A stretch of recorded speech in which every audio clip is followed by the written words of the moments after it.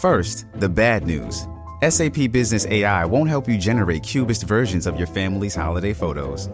But it will help you understand which supplier is best to help you roll out your plant-based packaging in Southeast Asia, or identify the training your junior project manager needs to rise up the ranks, and automate repetitive tasks while you focus on big innovations, so you can be ready for the next opportunity.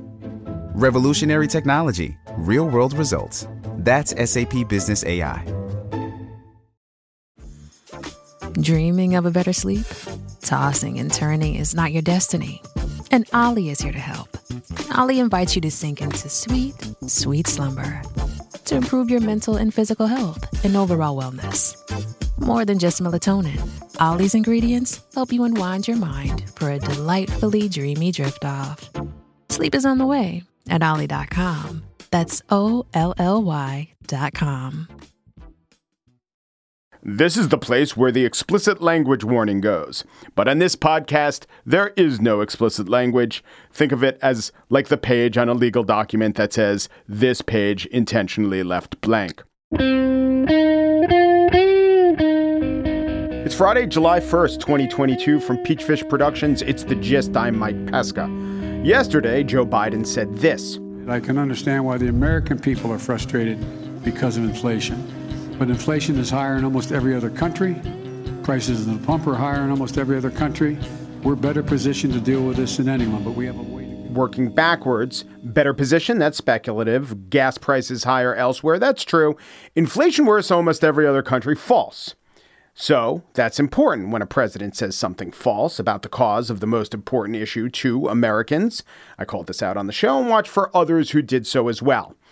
So it wasn't exactly crickets, but far from the robust chirpings of the vespertine animals that normally attended a Trump mistake. I get it. Trump lied a lot. And there was great joy and glee in telling the public when he was fibbing. That is much diminished under Joe Biden. Among the networks, I found only CBS discussing the assertion. Here is guest David Nelson from Bell Point Asset Management being questioned by MarketWatch's Ben Tracy. So, David, what do you make of the president's remarks? Is the U.S. really in a better place to tackle record high inflation? We certainly have the tools, but even if what he said was true, which it's not, couldn't he just say it's not? Fox did a flat out fact check. Host Stuart Varney gets it right, speaking with Congressman Kevin Brady. The president also again claimed that inflation is higher in other countries than it is here. But we've done some checking. Inflation is lower in France, Canada, Germany, Italy, Japan, France, and a couple of other major countries, too. He's wrong again on this. I bet some of those other countries include France, but he is wrong. And then the guest takes that moment of clarity and muddies it. He's dead wrong again on that. I think confused about it, frankly. Most reports show America's inflation is about 3 percentage points higher than most of the world, mainly because of his spending policies and his anti-energy policies. No, the worldwide inflation rate is not 5.6. It is closer to the U.S. level of 8.7. And putting aside the claims about energy policies, also inaccurate, I don't know if you can say that inflation is mostly due to Biden's spending. I do know you could say it is largely due to stimulus packages, including Biden's and Trump's. If you want to be really conservative, you could say it's somewhat because of Biden's $1.9 trillion stimulus. Certainly, it is caused by having more money chasing the same or fewer goods, which is to say, the classic explanation for inflation. That exactly happened. Factcheck.org did a good fact check on this one, quoting a wide range of very credentialed experts, giving a wide range of percentages, well, between 2 and 4% of the 8.7% of inflation coming from stimulus spending, the American Recovery Act under Joe Biden specifically. Here were some of the people they surveyed for their insights, who all said, a significant part, maybe approaching half, I personally think that's too big, of the 8.7% inflation was because of that particular stimulus. We had Alex Arnon, Associate Director of Policy Analysis at the Penn Wharton Budget Modeling Center, Wendy Edelberg, director of the Hamilton Project at Brookings, who was on the Council of Economic Advisors under Obama and George W. Bush. We had Jason Furman, former Obama economic advisor, now Harvard professor. We had a report by the San Francisco Federal Reserve. These are called credentials, people speaking against self-interest, people admitting they themselves were wrong, people who know what they're talking about. They offered estimates. Exact numbers are unknowable. It is, in fact, responsible to convey to the public, if they want accurate information about inflation, that yes, some of Biden's stimulus accounted or contributed to that. NPR, however, interviewed Josh Bivens, director of research for the left-leaning, I would say quite left-leaning, Economic Policy Institute. Here is NPR host Ailsa Chang asking him about stimulus. Well, there's also blame directed at the federal government and all the federal spending on pandemic relief, like stimulus checks, small business loans, child tax credits, pauses in student loan payments, et cetera. The argument is, I understand, like if there's more money out there to be spent, there's more demand and prices will rise. Is there truth in that? Inflation is global. There's been an acceleration of core inflation across every advanced economy, even the ones that did very, very little fiscal relief. This is not the question. This is a dodge, and it is incidental to the question. Remember, did the U.S. government spending contribute to the situation that voters consider to be the number one issue facing them now? But Bivens did get to it. Here, I'll let him continue. And so I think the evidence linking specific Biden-era policies to the surge in inflation is just really, really weak. That's really, really wrong. Okay, maybe he does think that. I don't know. But he's wrong to think it. And if he's conveying that, oh, this is what the best research shows, he's being inaccurate. Listeners are getting an inaccurate assessment of what happened. I looked at the comments about this. Most of the listeners were a bunch of stupid Trump fans saying Biden sucks, and then a bunch of Democrats saying, see, Biden's been vindicated. Okay? It's one interview with one economist. NPR tweeted out this interview with the words, "It feels like every basic cost has skyrocketed and many Americans are now frustrated with inflation and are looking for someone to blame. We fact-checked some common claims about what's going on." But Bivens was not conveying facts, and that wasn't a fact check. He was not conveying to the public the most accurate information and what the assessment of the smartest, fairest people were. I will not get into motivation for why this happened, not Bivens's, not NPR's. I will say I used to love working in news because I could say, for all the charges of bias, which I'm probably not going to be able to talk you out of, depending on what you think our bias is, we do play it straight with the vital issues.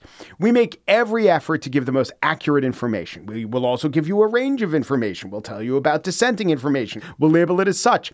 But when politicians, including ones with the biggest microphones, mislead, we're certainly eager to put that in the proper context. It's kind of what we live for, or it is what we lived for. That effort, look, powerful person misleading you, you need to know it's a big part of how I define credibility, the accurate assessment of falsifiable statements. I happen to believe in objective truths. There are shades of interpretation to lots of stories. But a belief in objective truth is why we could say global warming was real. Without objective truth, maybe the election was stolen.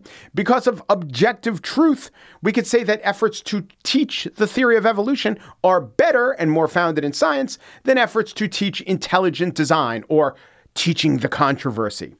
This is what a commitment to accuracy means. It means that when Democrats get it wrong, or when the progressive caucus mangles it, or when the most sympathetic parties in our society are not strictly speaking on the side of truth, we say so.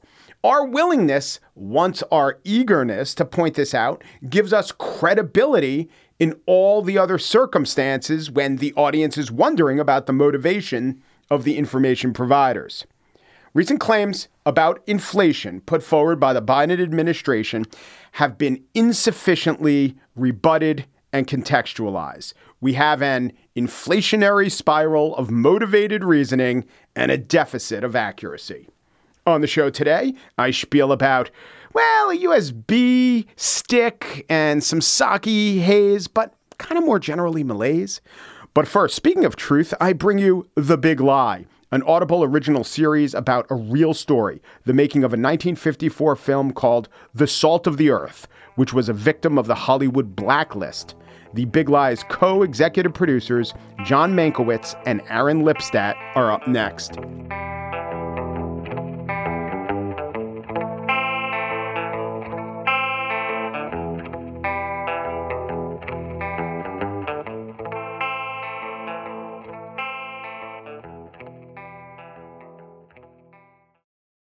The Defender is a beautiful car, but beauty is, of course, sometimes only skin deep. Not with the Defender. Let's talk about the interior. It's robust, built with integrity. Yes, it's designed iconically. The exterior, that's what compelled me. My neighbor Jay says, Mike, you see what's on the block? It's a Defender.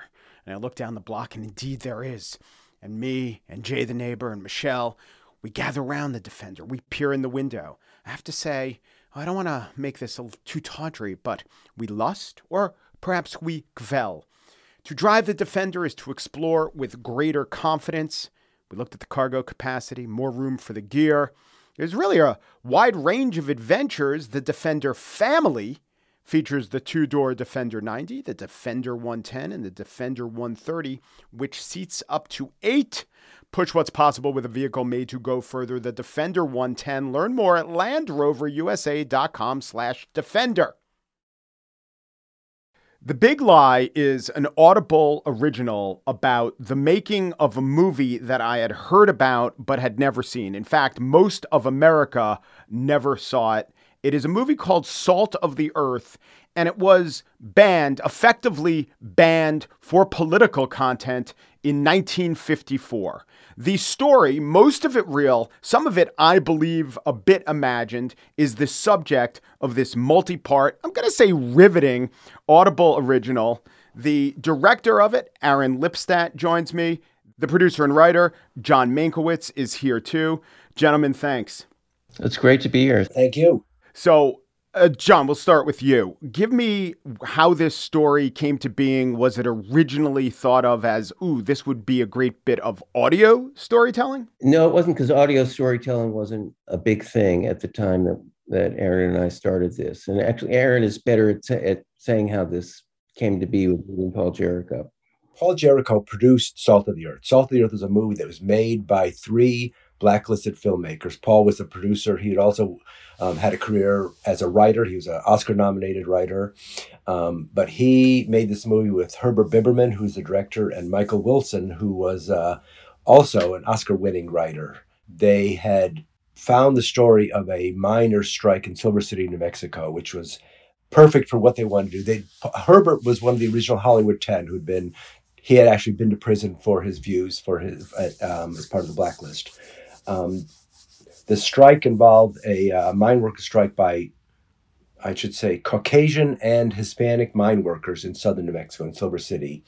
So they ended up making this movie at great cost and great difficulty. They were blacklisted. They couldn't get the cooperation of the unions, of the labs, of any film technicians. And Paul was convinced, reasonably, because there is evidence and documentation of this, that the government was also involved in trying to suppress this movie through various means, including the FBI. And he had the story which told basically his story, the story of making this movie. But instead of, as he put it, making a pious tale about these poor victimized blacklisted filmmakers, he said, let's tell this story from the point of view of the FBI, the man who's trying to shut this movie down, and see what happens from his point of view. And that character was the one invention. I mean, obviously, the story of the making of the movie and the characters, real people's real names. But of course, you couldn't know all the dialogue. But the FBI character was the conceit that made this a fictional film when it was originally conceived of as a film? Well, it wasn't a conceit. I mean, the character himself, yes, had fictional elements, and we made up his name.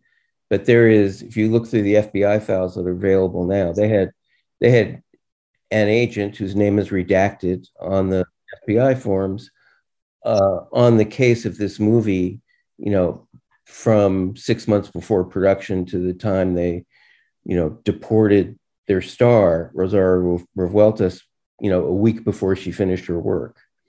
and they were denounced on the floor of Congress. This was a concerted effort to suppress this movie. There was one FBI agent who did most of the work trying to complicate the production of this movie. Is that what you're saying? Well, yeah, it was an assignment out of the LA Bureau. Hoover was really into Hollywood. He actually did read the trades every morning before he got out of bed. And the head of the field office at the time, the real head of the field office, went to all these movie premieres. The FBI had a guy reviewing movies for communist content. This was directly in their sights. And these guys, the three guys, if you were blacklisted, most people who were blacklisted went to Europe and worked for... Moved to Mexico. Yeah. These guys just went right at it and formed an independent film company, and the studios were not happy about that. So just to finish our involvement, so I had read the story that Paul had written, and I at that time had a deal at Paramount with John as my partner, and we just thought this was a great idea. Paul was going to write it. We pitched it to Paramount. They liked it, and there was a Writers Guild tribute to... It was kind of commemoration of the 50th anniversary of the beginning of the Blacklist, and a tribute to Paul, who had spent much of his life after the Blacklist in restoring credits to blacklisted writers who had either worked under assumed names or hadn't been gotten the credit they deserved. So Paul was very highly regarded, lionized by the Guild, and they had this event, and Paul came down for that, and he was involved in a car accident on his way home to Ojai from that event, and he died. Wow. And obviously, this is a huge blow to personally to us, because we'd come to really respect him, and we're very happy to have known him. But after some consideration, his widow agreed that John should write this story. So this was written, some 2 decades ago by John. And around what year were you pitching this as a feature film? Late 90s, 98, 99. Okay, so the character who's now played and embodied by Jon Hamm, maybe, I don't know, you want to tell me Russell Crowe or someone like that was considered for his role? Well, the funny thing is Jon Hamm was considered for his role. In 99? Not 99, but after the screenplay was written, I did a series with John in 2001 and got to know him then. And when he started doing Mad Men, which was a few years later, he became very bankable as a star. And we also thought, he's perfect for the role for so many reasons. Yes. But for those similar reasons, he passed because he was basically playing a 50s hat-wearing, suit-wearing guy, and he wanted to do something different. That's not what he wanted to do. That's interesting, because I know when Matthew Weiner talked about casting him, the thought was he was almost too good looking to play modern roles. He was this throwback 50s character. And he does play to this day, he does play a lot of G-men, right? A lot of, stern American type characters who, when you scratch the surface, you reveal they have a lot of humanity. Bingo, that's who he is in The Big Lie. Yeah. No, he was perfect. I don't think we ever seriously considered anybody else. And you had each worked, as I looked at these credits, you had worked with a lot of the stars, right? John, you worked on a House, and House of Cards had Kate Mara, and Lisa Edelstein, I think, was in House a lot. Like, how many of these people, these voice actors, had you worked with before, of the prominent members of the cast? Well, I think between the two of us, we'd worked with a lot of them. But the fact is, it was COVID. And once John came in, everyone we asked said yes. But you're right. We had worked, I think Ana de la Reguera, who plays Lala in the Big Lie, was the only one that we had not had, of the major roles, was the only one we hadn't had direct work experience with, one or both of us. And because we're both new to this medium, I think we took extra care in trying to make sure that, we had a huge cast. There's over 150 speaking parts in this show. So it was very important, clearly, to us, and, obviously we'd been listening to a lot of stuff, that the voices, that the actors be not only really good actors, but also will also be willing to do it by being friends of ours.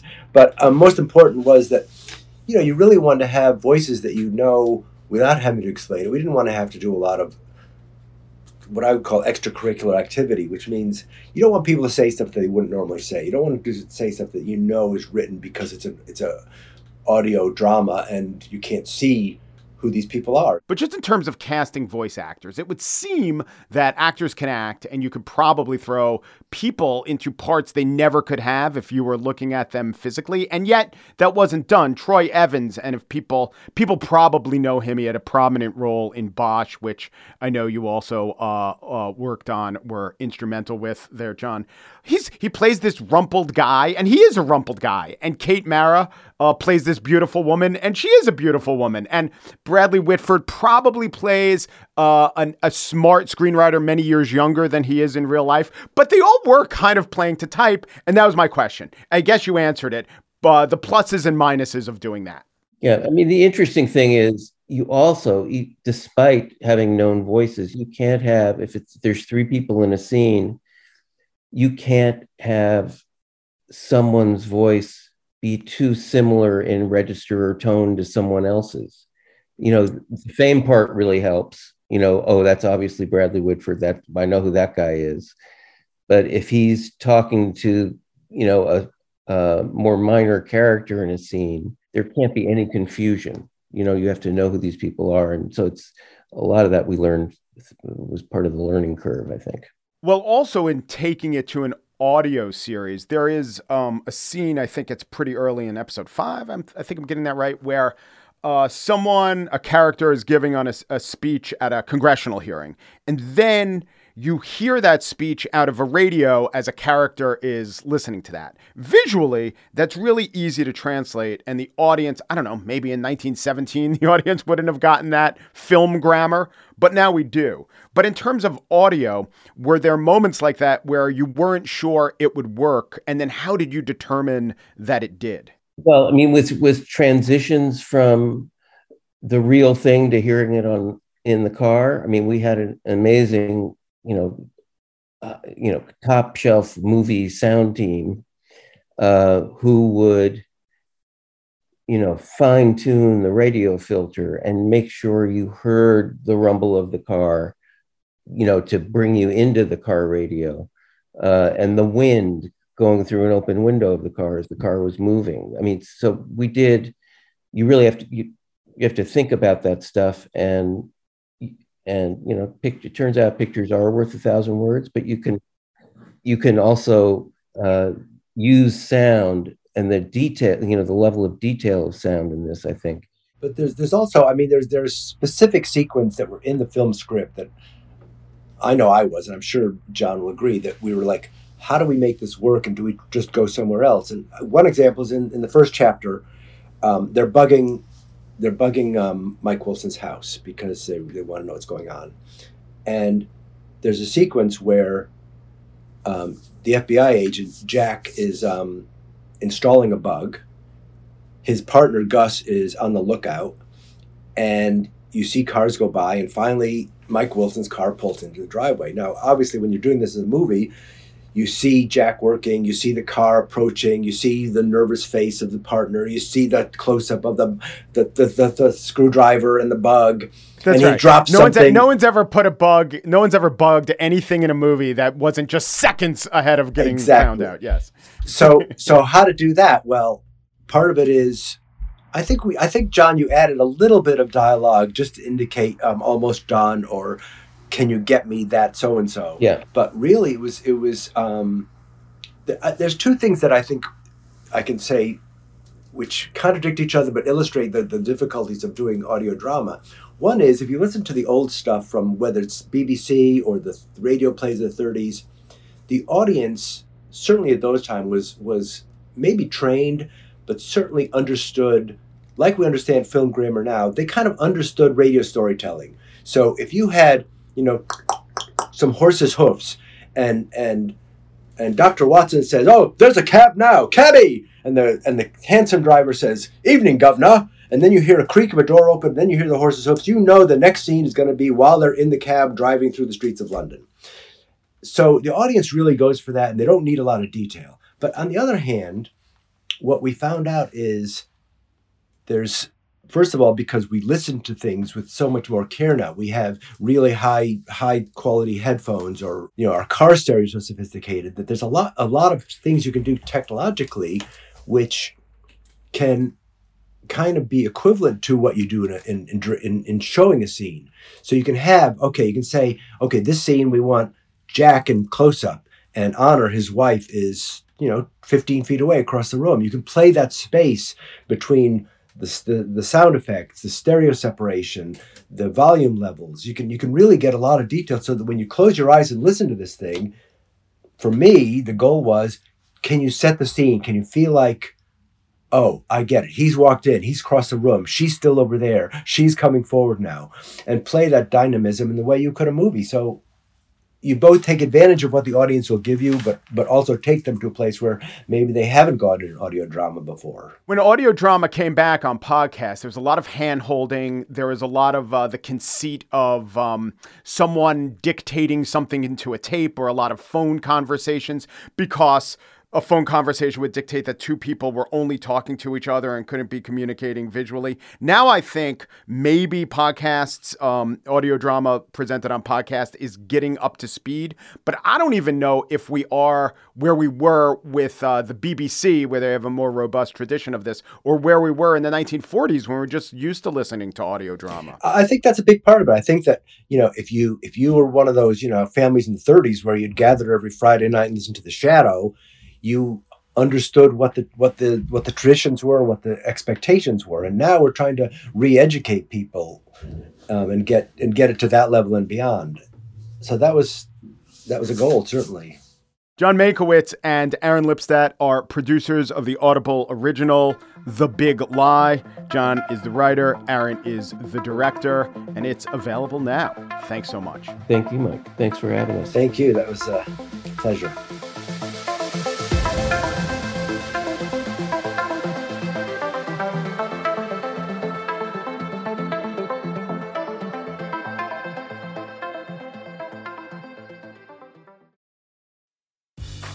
Grey's Anatomy, the most iconic binge-worthy drama, is back, along with answers to the biggest cliffhangers. Will Teddy survive? Will Jo and Link finally find happiness together? Meredith returns along with fan faves like Arizona. You can now stream every episode of Grey's ever on Hulu, and new episodes next day. Watch new episodes of Grey's Anatomy Thursdays at 9/8 Central on ABC and stream on Hulu. Does Monday at the office feel like a storm? Not with Microsoft Copilot. That feeling when Copilot gets everyone up to speed instantly? It's sunny again. When Copilot simplifies complex data so your teams can act, that sun's shining on a beach. And when Copilot uncovers hidden insights, you're on that beach with your people, and you find buried treasure. That's Microsoft Copilot. Learn more at Microsoft.com/AI for all. And now the spiel. Yesterday, President Joe Biden came out in support of a temporary reprieve, a carve-out of the filibuster in favor of codifying Roe. One problem with that is not going to happen. Sinema, Manchin, not on board. Second problem with that is, even if it does happen, is not going to happen. Victoria Norse, a professor at Georgetown Law Center, formerly chief counsel to Vice President Joe Biden, said, I don't know, even if Sinema and Manchin change their minds, or maybe it's mind, then what happens is Congress passes a law, Senate goes along with it, Biden signs it, Supreme Court rejects it once again. And I'll layer onto that two reasons why it's not going to happen. And even if it does happen, it won't happen. If it does happen and the Republicans regain control of the Senate, they'll just pass their own law and it will be national and it will be unfilibusterable to change it back to the status quo, which is bad, which is many states banning abortion, but at least some states being islands of choice.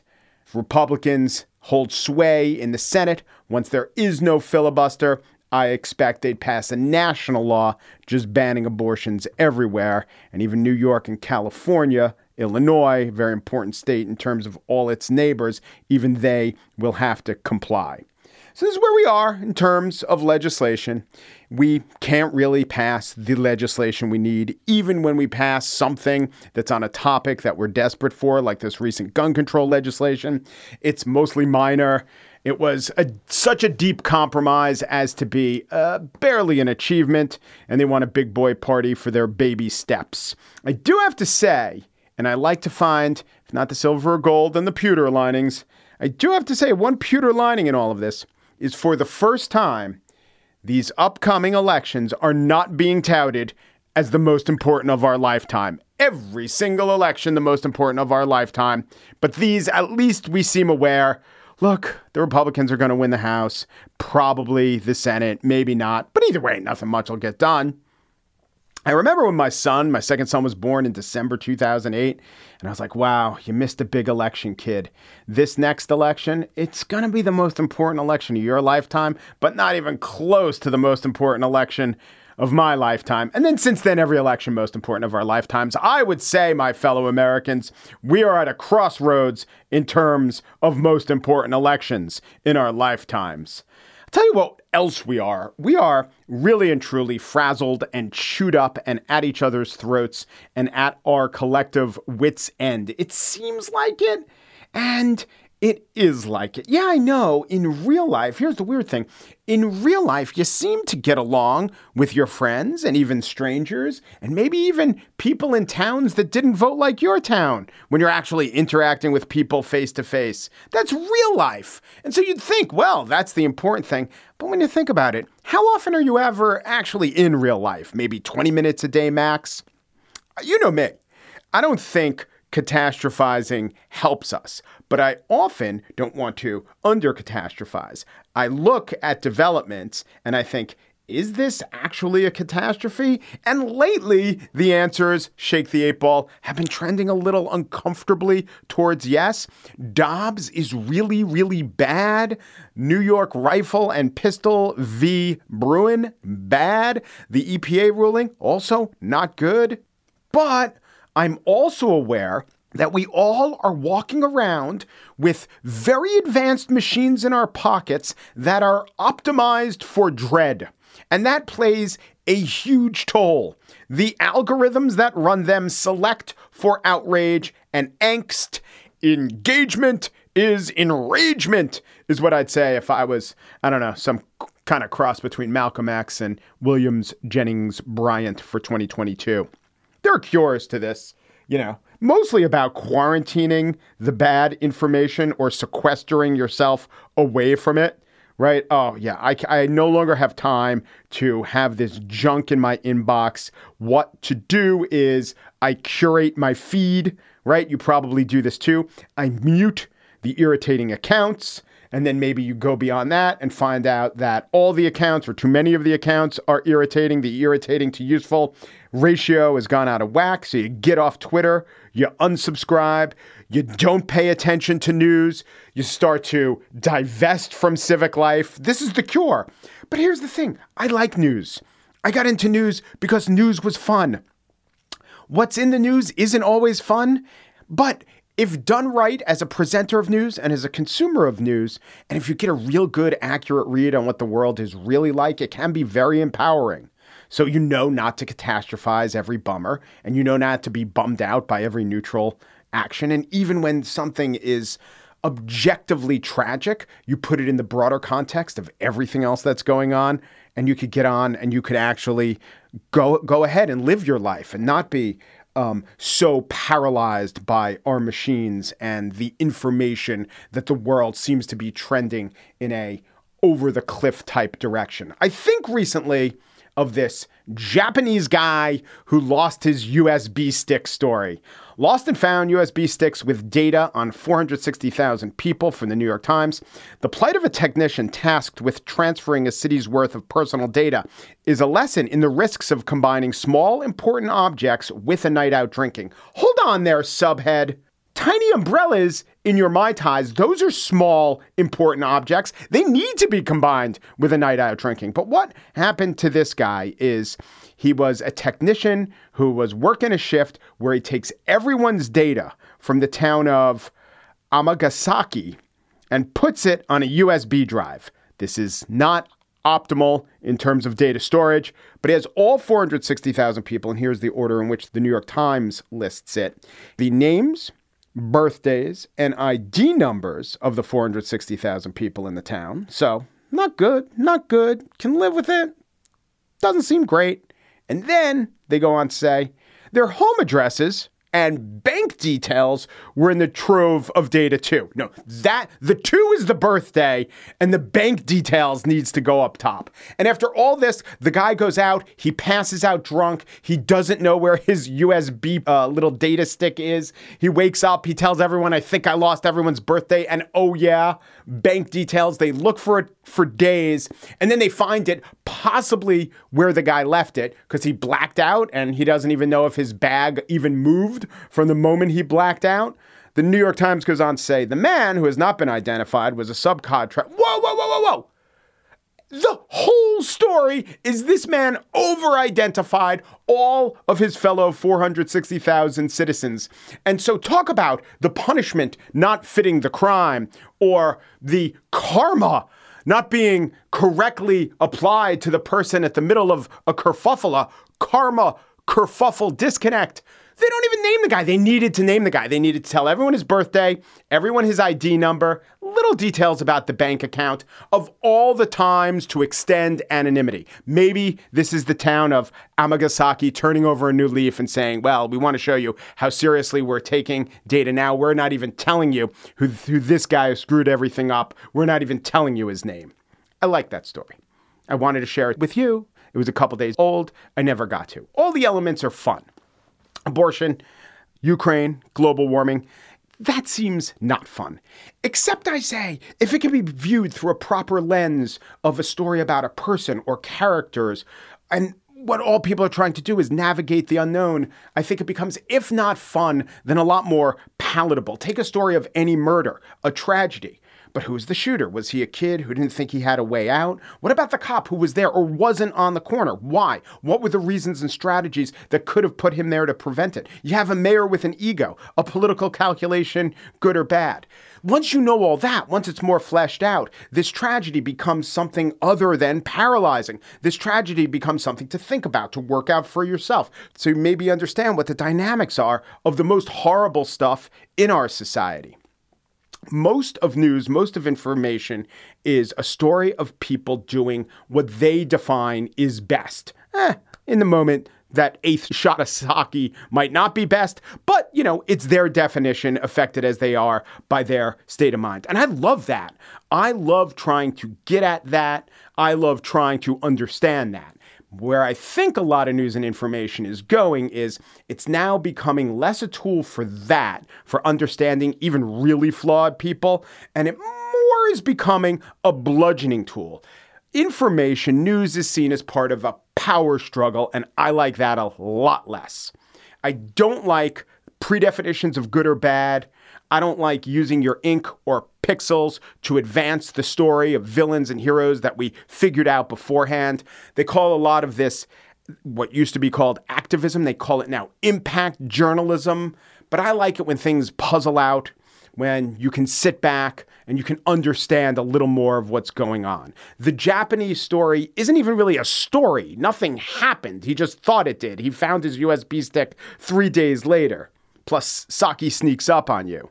There is, however, if you want to view things through the lens of power, there's a way to get mad at it. These government officials who didn't care to have the right procedures in place, this irresponsible, probably privileged technician who didn't care about his fellow man. Someone must pay. There's a lot of wrong in the middle of the story. I don't like to look at it like that. I sense that I'm increasingly being asked to. Kenneth Burke wrote about frames of reference, tools for understanding human motives. Quote, out of such frames, we derive our vocabularies for the charting of human motives. I have always operated out of the comic frame, which doesn't mean everything's a joke. It's a way to understand life. Because the opposite of that is the tragic frame, which is a lot about power and struggle and right and wrong.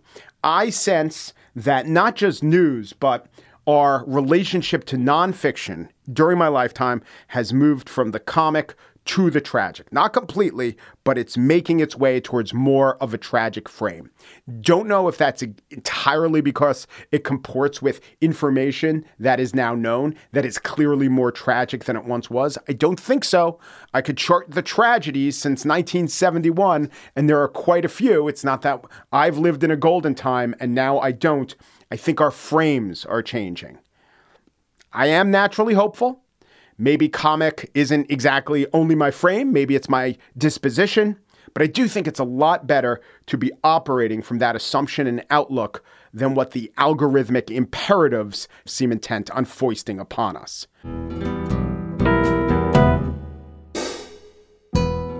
That's it for today's show. Corey War is the assistant producer of The Gist.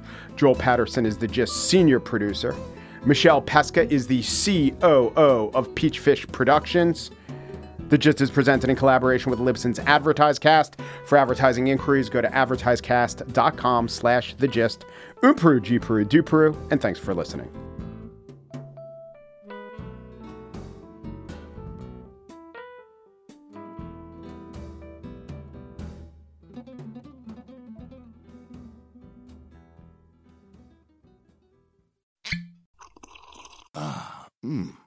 The first taste of rare bourbon you finally got your hands on. That's nice. At Caskers.com, we make this experience easy. Caskers is a one-stop spirit curator with an impressive selection of exclusive, sought-after, rare, and household names in the realm of premium spirits and champagne. Discover the top flavors of the year now by going to Caskers.com and using code WELCOME10 for $10 off your first purchase. Get $10 off your first purchase with code WELCOME10 at Caskers.com.